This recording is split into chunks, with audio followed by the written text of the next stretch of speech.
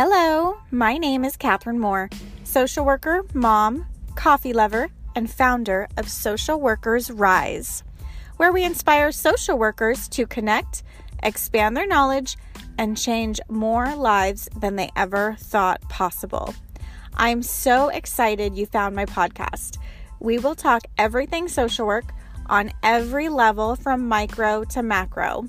We will hear the stories of social workers who are doing big things, learn new skills, and most importantly, give you actionable steps to make a difference today. Let's go.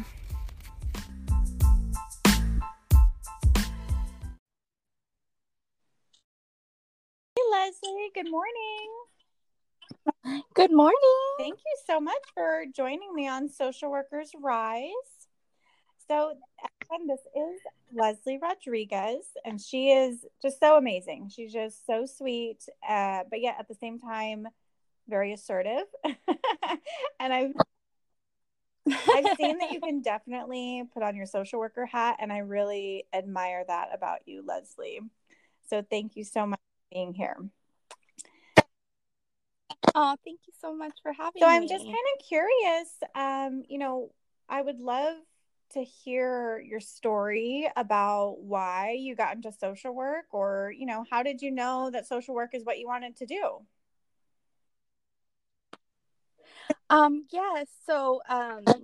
Let's see. Well, my journey in and of itself could be a whole podcast, but I guess I can give you the Cliff Notes version of it.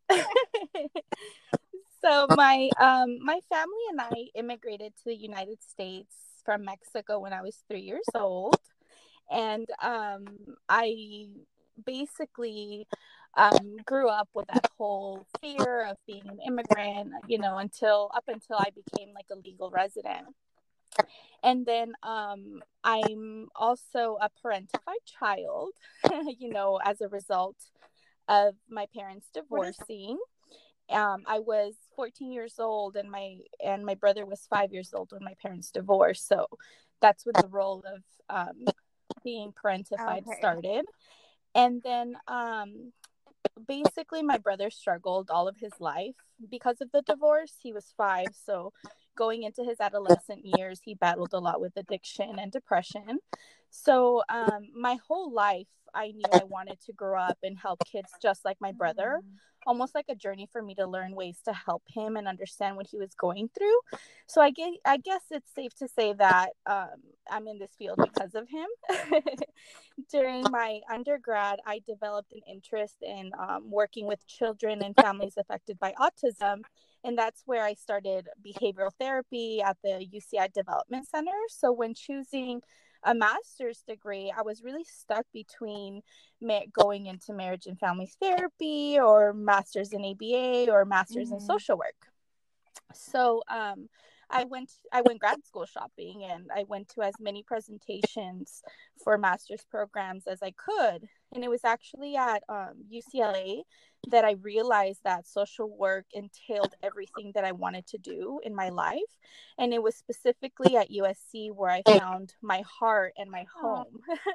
So something about the Trojan family and just the vibe I got from everyone there was so welcoming and supportive that I knew like I have to be here. And so I applied to like 4 different social work programs, including USC, and luckily I was accepted. So I went to USC School of Social Work. Wow, that's so. And I love how your whole life has almost been just preparing you in a way for your work now in social work, because I feel like you're kind of my go-to person for like anything related to children and youth, but you've had so much experience just in the social worker field in general. Can you talk about a little bit about what kind of social work you've actually done? Yeah, so luckily I did have a wide range of social work experience, during my master's and, after. So I interned at a school, in my master's degree. I was doing school-based social work, and I loved working with the kiddos, but I didn't really like the red tape and the bureaucracy of it all. Anybody that works in school social work knows exactly what I'm talking about. And then after that, I interned at a children's mental health clinic, and I loved it. I completely fell in love with it. I was doing trauma focused therapy. I was doing cognitive behavioral therapy and parent child interaction therapy. And so when I graduated, I really wanted to continue to pursue that path, working with children and trauma and families. And I applied to several children's clinics actually. And one company mentioned that they were in need of a Spanish speaking therapist at one of their adult clinics and asked if they can forward my resume to that clinic. Long story short, I went to the interview. I made sure that I was very transparent about I had never worked with adults. And so I was offered an interview, which ultimately resulted in me accepting my first role working with adults. Um, and so that was my first job out of grad school. I worked at an adult mental health clinic in Orange County for 3 years, where I worked with a persistently mentally ill patient. So working with the chronic mentally ill was something that surprisingly became very, very natural to me. There I learned things that no master's degree could possibly prepare you for. I mean, I'm sure even there's things that school cannot prepare you for the things that you're going to learn in the field. And so anyone that has worked for a county contracted program knows the uphill battle, from learning to document, for Medi-Cal billing and learning the lingo and not having adequate training, really, because we weren't in school. We didn't really learn like, oh, how are you supposed to write documentation and things like that. I mean, at least at USC we didn't.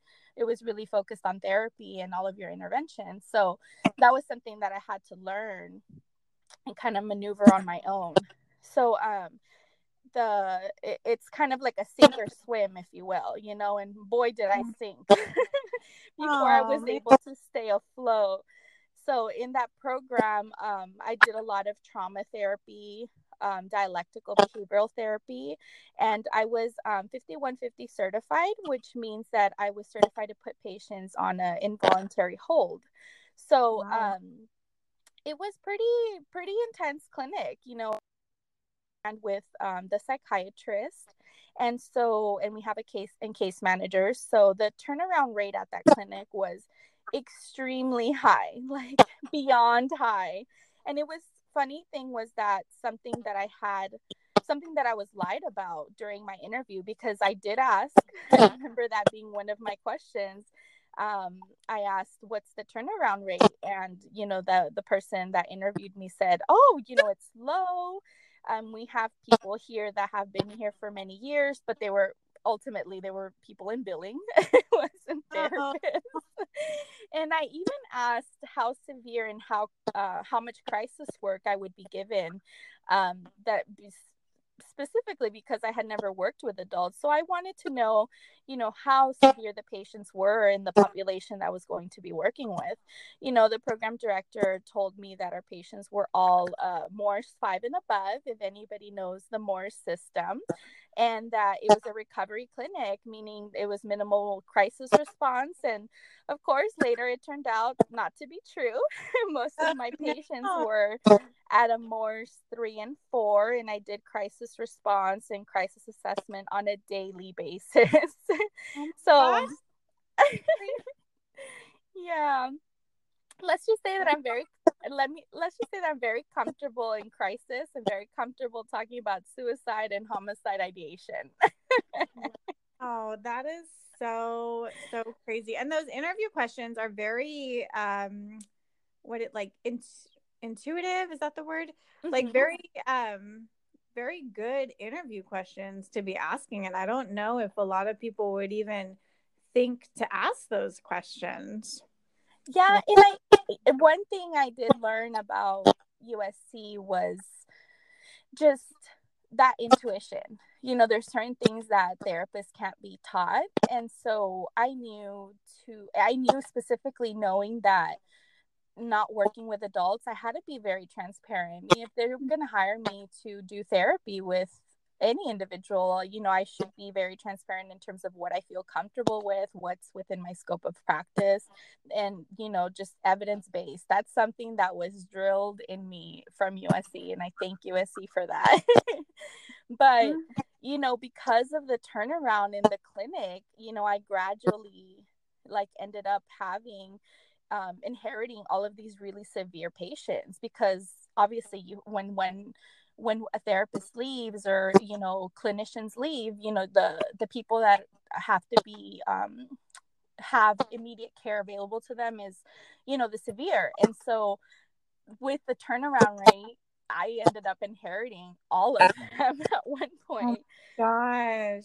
Yeah. And when I mean turnaround, I mean in all positions, including clinical supervisors and program directors. So, at one point I went almost 8 months without any supervision whatsoever. I really I even had to advocate for myself to receive supervision outside of the clinic in another program, you know, um, working with high risk patients. And, I'm talking about suicide and homicide and all these things.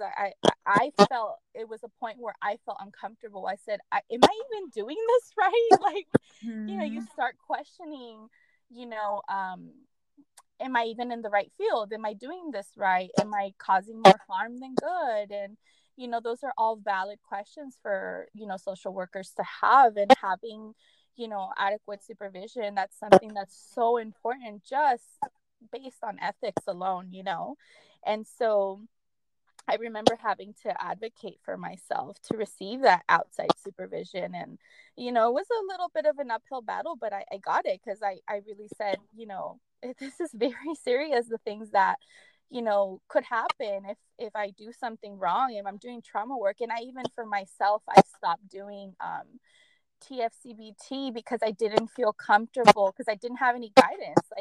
I'm out of grad school. I don't know if I'm doing it right. I need someone that's trained in TFCBT to let me know, what? No, that's actually detrimental, or don't do this. And so what is TSCBD? What is it? TFCBT is trauma focused cognitive behavioral therapy.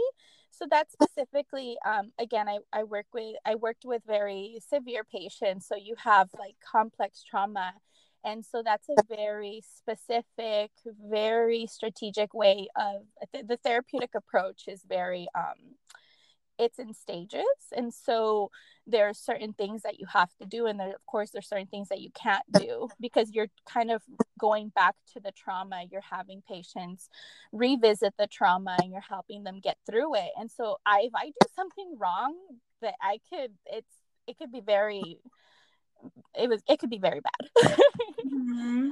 And so I didn't, having someone revisit these traumatic experiences from their childhood or whatever, not having adequate, not feeling comfortable myself, I could do a lot of harm to a patient if I don't know how to treat that trauma, and be able to provide them with the coping skills necessary for them to, overcome it.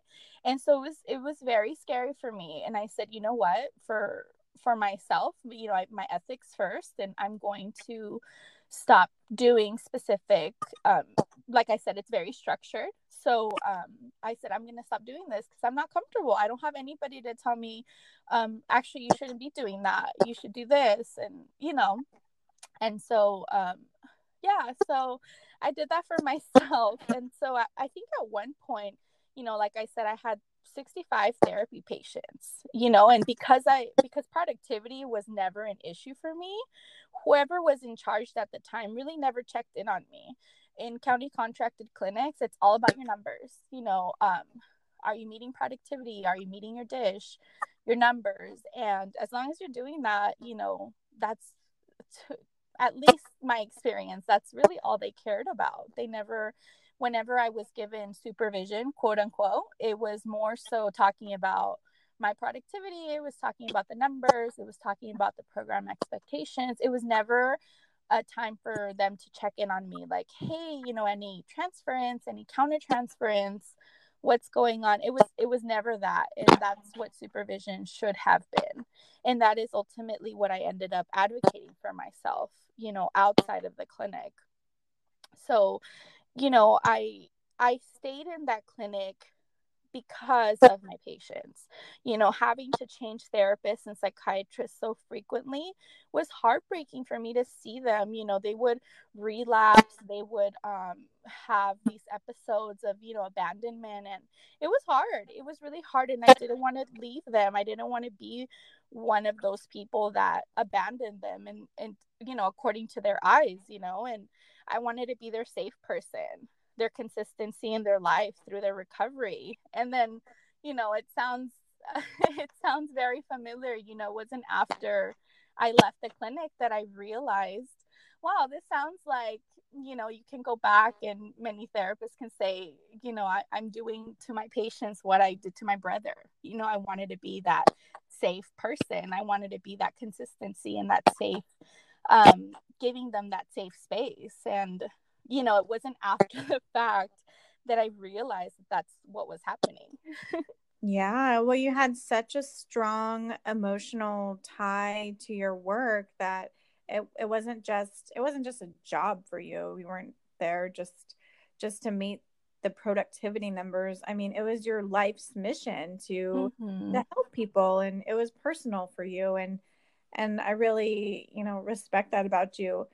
And I just can't help but think, all of these, daily crisis mode, like that is just so much to even handle and cope with. And I know that we talked a little bit about, your experience with vicarious trauma, and like once you were out of that situation, that you kind of realized. So, can you talk to us a little bit about like what is vicarious trauma, and, what did that look like for you?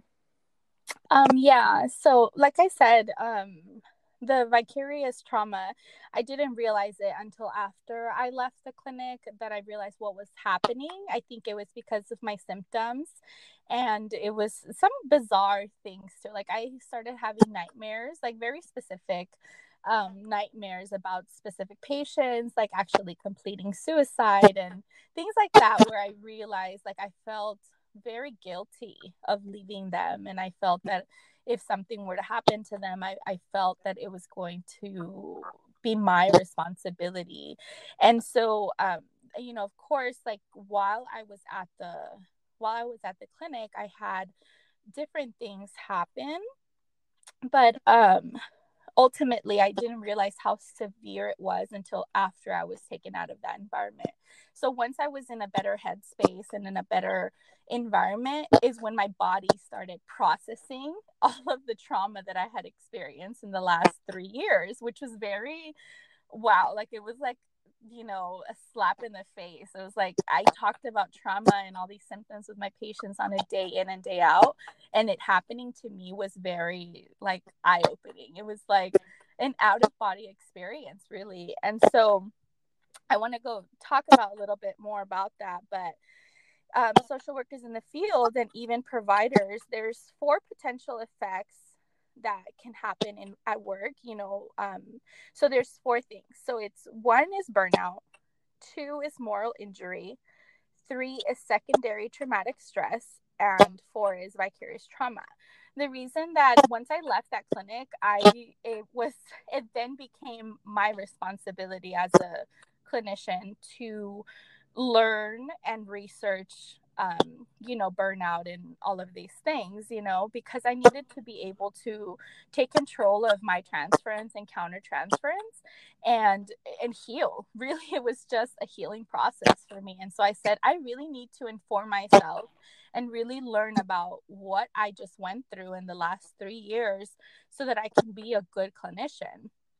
So I started researching. I started going to conferences, and I started taking trainings on these four specific uh, components, in the workforce for social workers. And so that's where I learned the four differences. So basically, burnout.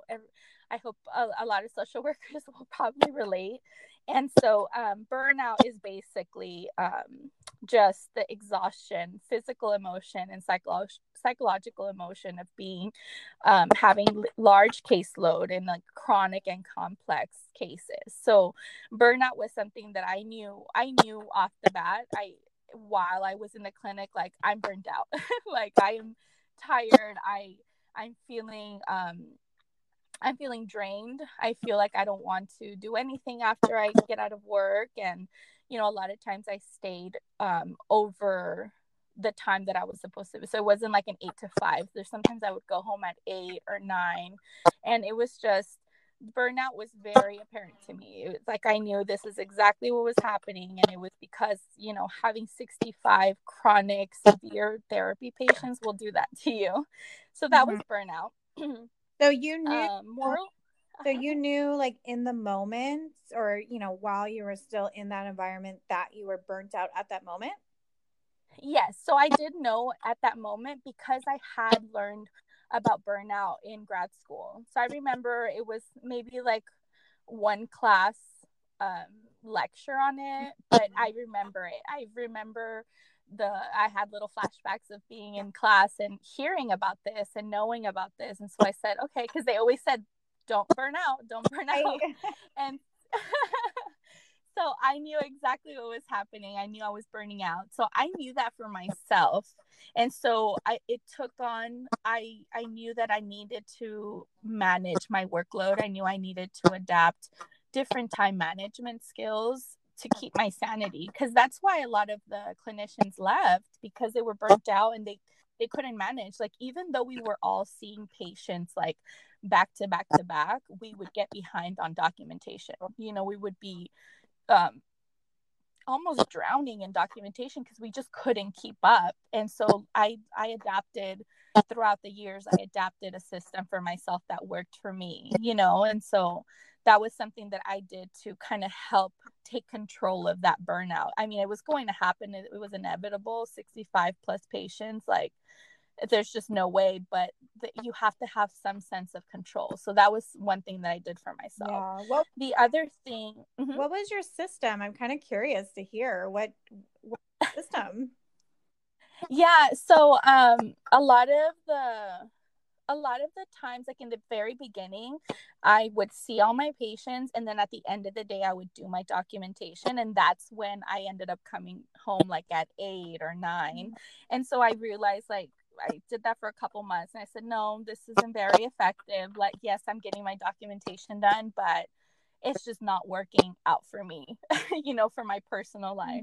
And then I started incorporating the doing the note while the patient was there. So I would have therapy, I would do, and it kind of helped outline how my session would go, and talking about um what I was going to talk about, what we talked about, and what we were going to touch base on the next time I saw them. So I kind of started doing my notes like with the patient, and as soon as they left, I would kind of try to finish it before my next patient. That way it also gave me a little bit of space in between to process what we just went through, or whatever the case might be. So that ultimately ended up being the most effective for me.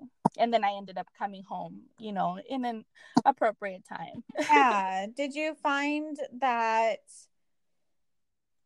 doing the notes during the visit, did it impact your interaction or the quality of visits at all? I didn't do it with every single one of my patients. I knew which ones. So I had a lot of patients that love to talk. So that helped kind of really set firm boundaries and kind of redirect them, if anything. So that helped those specific patients. Like, this is the plan for today. We're going to focus on this instead of going off on different tangents. Like, it really just helped structure the session. But of course, like, when I was in crisis response, like, I wouldn't do that. I would just document that I completed like a crisis assessment, and these are the interventions that I did. We did a safety plan, et cetera, et cetera. So I really gauged. Some of them just, of course, they wouldn't be open to it. Like, oh, more of the paranoid patients, like, what are you writing?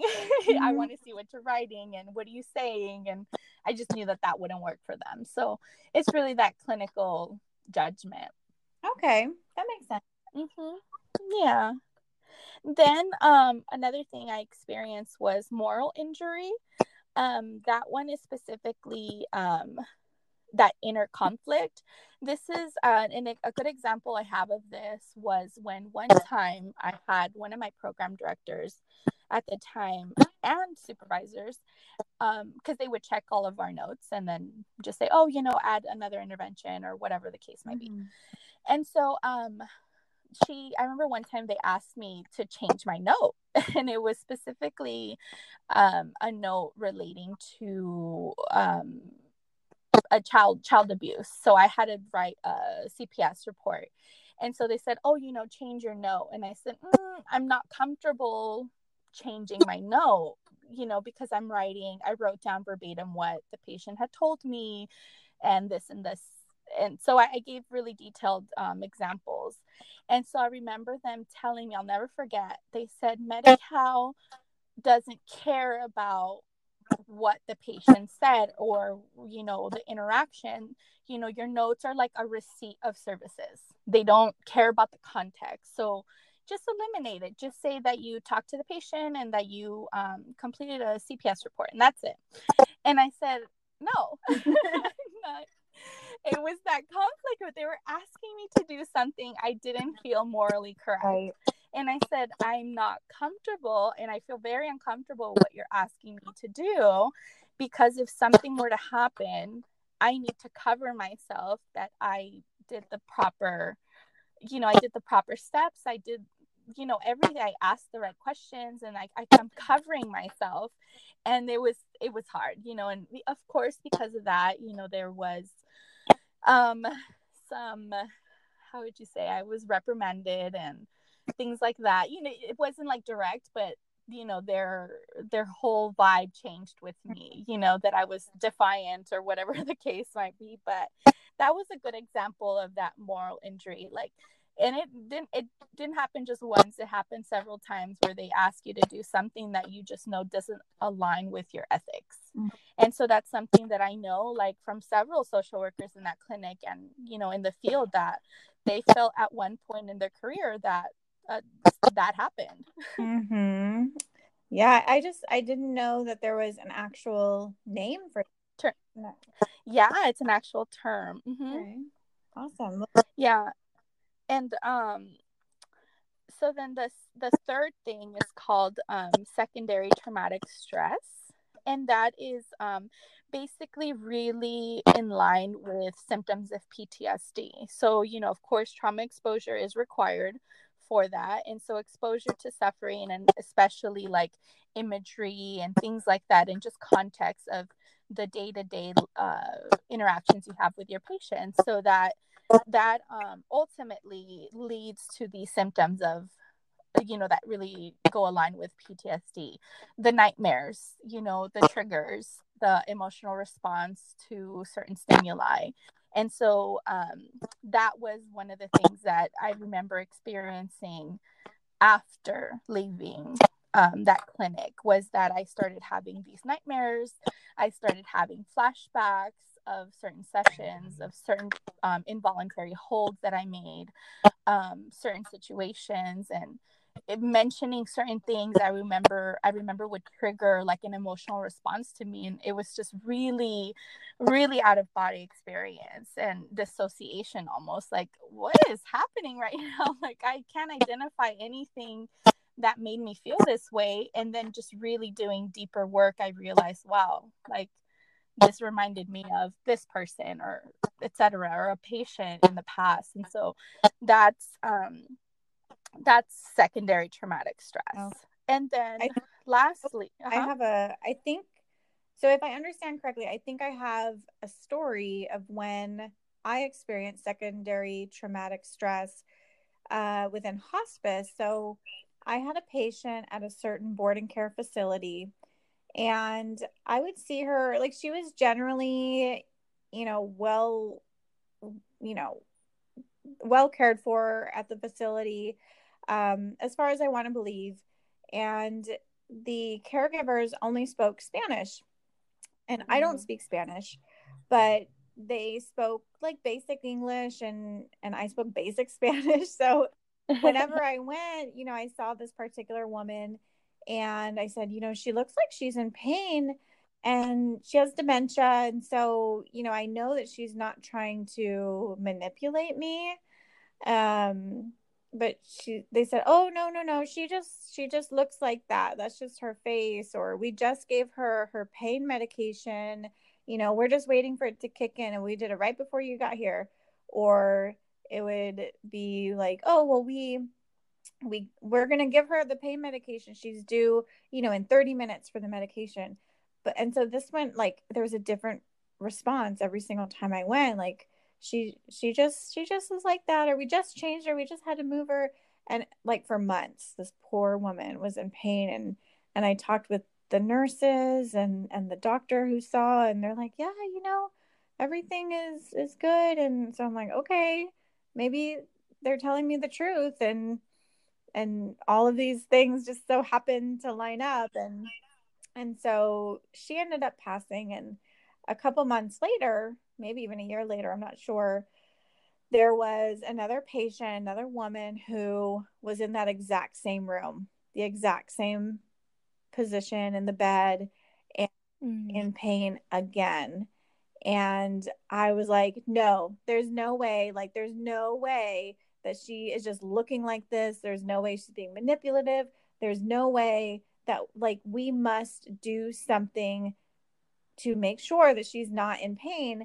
And it was a much stronger response from me. And my supervisor, she would see me in the IDT. She's like, Catherine, what is going on with you? Like, why are you so, you just seem extra passionate about this particular person. Like, what is it? And I explained it to her. I was like, well, this is the second time I've seen this in this home, in that bed, in that spot. And I just kept getting flashbacks in my mind to the first woman. Like, honestly, I don't even remember the second person. It was just like the first woman, like her face and her pain is kind of ingrained in my memory. And I like continued to hold on to that. I don't need to let go, but it's just like, and I think it almost serves me to know, like, when my intuition is there, maybe see if there is more that we can do. And just, it ended up that because I was so adamant about this second person, that the team and the medical team did take it a little bit more seriously. And it came out that the nurse that was going, that, like, I don't know if she just didn't want to, like, make the facility mad or make them I'm not sure. But I definitely saw a difference with the second person, and she wasn't in pain, for like as long. So it wasn't as bad of an experience. So is that secondary traumatic? Yeah, because you have these flashbacks. It starts affecting your response, your emotions, and your judgment based on this one experience that happened. And so it's a very real thing for social workers. You'll go back to, and I mean, I have endless stories of this because I went through so many. I mean, 65, at one point. But it all kind of started, I guess you could say, eventually, some of the stories of my patients started kind of meshing together, where it was just like all of my rape survivors, and all of this. And so that's going into this vicarious trauma, the last component of it, where, the trauma exposure is required. And it's this change in, like, worldview and, like, breakdown of, like, belief system. So then it starts impacting your, like, interpersonal skills, where it affected my relationship. It affected my relationship with friends, and, all of these things where, I had friends that would reach out to me and would want to talk about their stress and what's going on in their relationships. And it was a point where, like, oh my God, I cannot listen to another, another sad story today, or let's say if my personal friends were having issues with, depression or suicide thoughts, it was like, oh my gosh, like here we go again. It really starts impacting you. And so I was always still there, but I remember thinking to myself, like, oh, your story is not as bad as my patient that went through da da da da da. So it really starts impacting you in a negative way. And so I didn't know that that's what was happening until I was taken out of that environment and really doing the research and the work of what was going on, that I realized that, oh wow, this is a real thing, and this is something I went through, and this is what I'm still going through, because there's still, even to this day, watching certain documentaries or watching certain things that will I will cry. And I mean, that's a normal response to cry, but for me it was a little bit like a sob. And I remember having these flashbacks and feeling this connection to certain things that are a little bit out of the ordinary. And it was because of everything that I had endured in the past 3 years. And not just that, but just in my life in general, like wanting to be the savior for all these people, and going in kind of what I went through with my brother, and wanting to help him. And, it's just taking on that role, that parentified role for every person that I came in contact with. Like it was inevitable for me to burn out and just not be able to cope. Yeah, because there's just no way that you can save everybody, and that's not even your role, really. I mean, I don't know if I kind of see your role as, or people in that position, as being a guide, as a helper, as a support system and a teacher to help people learn how to cope with these skills, but not necessarily to save them. Does that make sense? Okay. Yes. Oh yeah. And I didn't realize that until after the fact. I realized that I still had a lot of work to do in terms of my own issues with, my childhood and everything that I had gone through in life. And so being able to be a better clinician for it, and so it really took a lot of time to be able to have that self-awareness. And I mean, as much as it was difficult what I went through, I think that, I mean, I would have changed it in terms of advocating for supervision a little bit more, but ultimately I learned all the skills that I have, and I learned everything that I do have now is because of that situation. Similar to my childhood.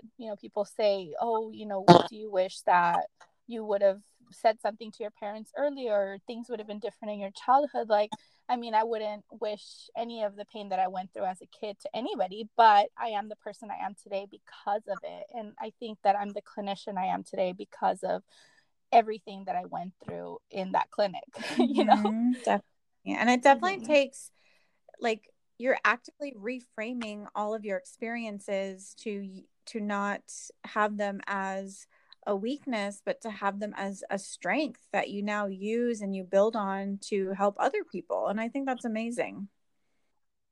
Yeah, a lot of the times I think about, every social worker's asked, like, oh, so what's next? Where do you see yourself in 5 years? Or, and I always thought, I love therapy. I love doing what I do, but I really, something about that experience really, really, I'm drawn to being a supervisor, being a clinical supervisor and helping other social workers in the field because of the experience that I went through, and being able to advocate, for other social workers, and knowing that, being able to teach them of having that awareness of their symptoms, and being able to acknowledge the emotional response, and being able to identify that, how important that is. And so I think that's where I see myself in my next, the next notch would be, hopefully be a supervisor. Yeah, that's awesome. I think you would be a spectacular supervisor. I think. Thanks. I'm kind of wondering, so, you listed the burnout, moral injury, secondary traumatic stress, vicarious trauma. and that you were there for 3 years. So at what point or how long did it take for you to be in this chronically stressful environment for you to start feeling these different emotions? Was it like immediately? Was it a year? Like, do you remember what the time frame was? Um, I started feeling it at the end of my third year. So I guess being there, this is where I started kind of my personal growth, and just really started being more aware of my emotions. And then I started forgiving myself and accepting that if I leave this clinic, it's going to be better for me, and that it wasn't going to be my fault if something happened to my patient. So being able to accept it was really important. And I told them, I gave them so much ahead of time. Like, I told my patients and the program director, like, I'm trying to transition out of the clinic, but I am ethical and I want to give my patients enough time to process me leaving, because I had the chronic, very severe cases and complex trauma. I needed them to be ready, to when it came the time for me to leave. And so I did that for myself. And I think that it was something that was very important to me, to not to kind of like a transitional thing for them. And I wanted them to be able to cope with it appropriately, and not just I'm leaving or leaving in the next day or whatever. Like, some of them would just give their 2 weeks and leave and not have that termination process with the patients, which is so bad, but a lot of times we don't have that option, depending of where we're working at, we don't. And so when I ultimately left, it wasn't until maybe a month after, where I was in a different headspace, where the other symptoms, where I was having those residual symptoms come up. So it was almost immediate. Like, I left and then it was time for me to heal. It sounds like you were in a constant state of like adrenaline. Yes, I was. And it's funny because even now, when I'm faced with a crisis, I go back to it. I can go back into it really quick, which is good. It's a good thing to have for, a clinical skill, but it's also like, oh, I kind of getting off of being in the adrenaline, that high, the getting off is really scary, because I don't know how it's going to look until it happens. I don't know if I'm going to be triggered from a patient or some memory or something. So that's always really scary, but luckily I'm able to get into that state of mind really quick. I can almost instinctually. So I'm just kind of wondering, was there anything that could have been done, or like what did you need in that position? Like, what could have been done to prevent the burnout, or at least to reduce all of these negative emotions, give you a chance to just like decompress and not be chronically stressed and in adrenaline mode? What could have been done? Supervision is by far the most important thing. Like, I cannot emphasize that enough. And I don't mean just having supervision is enough. I mean quality supervision is detrimental to the coping and the recovery of the vicarious trauma and everything that social workers face in the field. It's suggested in several studies that, having tangible acts of care, meaning making how would you say it, like having these tangible things that you have as a support system during these times are so important. And so it's really supervision. It's having that support system, and it's not just family and friends. It's like colleagues, it's your coworkers, it's the supervisors. It's having that safe space for you to be able to do that. So yeah, it takes more than one person, like one supervisor. It definitely takes a team of people to be around us, and quality relationships that don't drain us, ones that lift us up and we're just kind of reconnect spirit, because we're not meant to we're not meant to live this life alone, and much less we're not made to go through all of these stressful events by ourselves either. Which unfortunately I feel is kind of in our culture as Americans, like, oh, you just deal with it and move on, but that's not always effective or efficient in these extraordinary circumstances. Yeah, and I mean, just to quote some of the studies on all of these things, one of the biggest things is working in a place that supports you, and making a difference, that you feel that you're making a difference and that you have the support, of your colleagues and supervisors.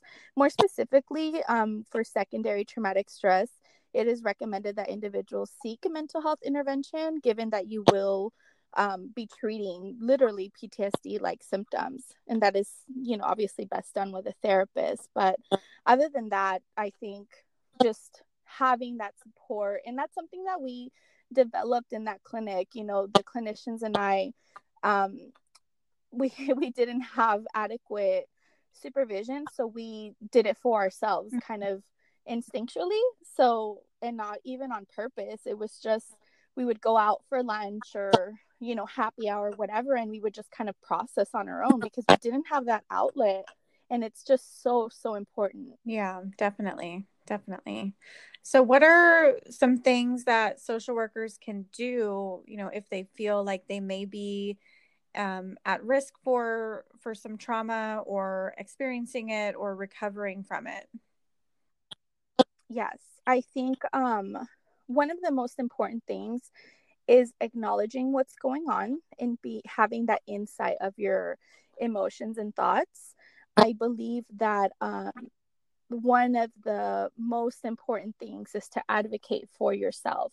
Once you start feeling those emotions coming, or those thoughts, and kind of this response to certain things, I think it's really, really important to have that awareness of your symptoms. I believe knowing what certain emotions and responses are coming from, help identify that residual trauma response to something that happened maybe months ago, weeks ago, or years ago. I think knowing that, clearly, for example, for me, knowing that I clearly hadn't processed something helps me be a stronger person and a clinician moving forward in all the aspects of my life. If I get emotional talking about something, I know that I hadn't healed completely from that experience, and that's okay as long as I address it and acknowledge it. So I think that for clinicians, the most important thing is, first of all, being aware of their emotions and their symptoms, and most importantly is, advocating for themselves, advocating for supervision. And if a supervisor is not doing it for you, then advocating to get outside supervision, or hey, can we have a group started or something? Because I think that is so important, because having that support, or being able to say to a supervisor, hey, I don't feel supported, I don't feel validated, and I don't feel that I have this safe space to talk about it, is crucial for, you know, all social workers. Definitely. Definitely, for sure. Well, that's super powerful, Leslie. And thank you so much for sharing your stories, and for just giving us some insight into all of this. I know I learned a lot and had realizations while we were talking, so thank you. Yeah, you're very welcome. I'm still very close. I'm still very close to some of the clinicians I worked with. We've become very close friends. I was fortunate of meeting them, in my path, and somehow trauma brought us closer Yeah. together, and we make time to get together, and we still process things going on in our lives, even though we've all taken different paths in life, because literally everyone that I worked with doesn't work there anymore. And sometimes we tie it to unprocessed emotions of things that happened in that clinic. it's almost like a group supervision, if you will. We go around the table, we check in and talk about what's going on in our lives, and we are there to support each other and validate and sometimes get reality checks while we're drinking mimosas or wine during brunch. I love it. Awesome. Was there anything else that we didn't cover that you feel is important? No, I mean, reach out. I think if any social worker out there needs somebody to listen or anything, they can always reach out to me, or they can even take initiative and start a group themselves, if they're in a community and just want to open up a forum or just something like a meetup of like, hey, I'm getting together, I'm a social worker in X field and I want to get together for happy hour with fellow social workers just to kind of talk and process, like, do it. And if they're around me, I'll do it after COVID-19 blows over. Oh my goodness, yes, which I already anticipate. Our social workers, we have a long road ahead of us, with kind of healing from this. It's affected us personally and, in our communities and our patients that we work with. So, more than ever, I think that social workers should rise and unite with each other and just be that support, because their social workers, I think, are going to play a very important role in the months and years to come. Oh yeah. After this. Oh yeah, for sure. There's so much already starting and we're really at the beginning of everything. So, definitely. And I think that this conversation that we're having is very relevant to everybody, because we need to make sure that we are in the best mental space possible, for ourselves and our families and the people that we help and work with. So that's very powerful. Yes, definitely. I hope that there's a lot of wine Zoom meetings up in in our upcoming futures. I had a wine Zoom meeting last night. Oh, nice. I haven't had one yet, and I'm just might reach out to fellow clinicians and people in the field right now, essential workers that would love to have one. Thursday. That's right. That's awesome. So where can people find you? Let's see. So, I mean, I would say you can find me on Instagram, but because I really prioritize my self-care and boundaries now, you'll just basically see me doing self-care and wine and brunch and mimosa. So maybe that won't be a good reflection of who I am. But for now, you can find me on LinkedIn, Leslie Rodriguez, if you want to reach out to me, any social workers. Leslie Rodriguez, Lesly, Rodriguez with a Z. My picture, I have a flower and red lipstick. I think I'm like, I should be easy looking to find. So cute and pretty, as you always do. Thank you. All right, Leslie. Well, thank you so much for your time. And, I hope that we get to talk again soon. Yeah, definitely. Thank you so much for having me. And if I can be of any additional resource or anything, awesome. Give me a call. Will do. Thank you. Thank you, Catherine. Thank you. Have a nice day.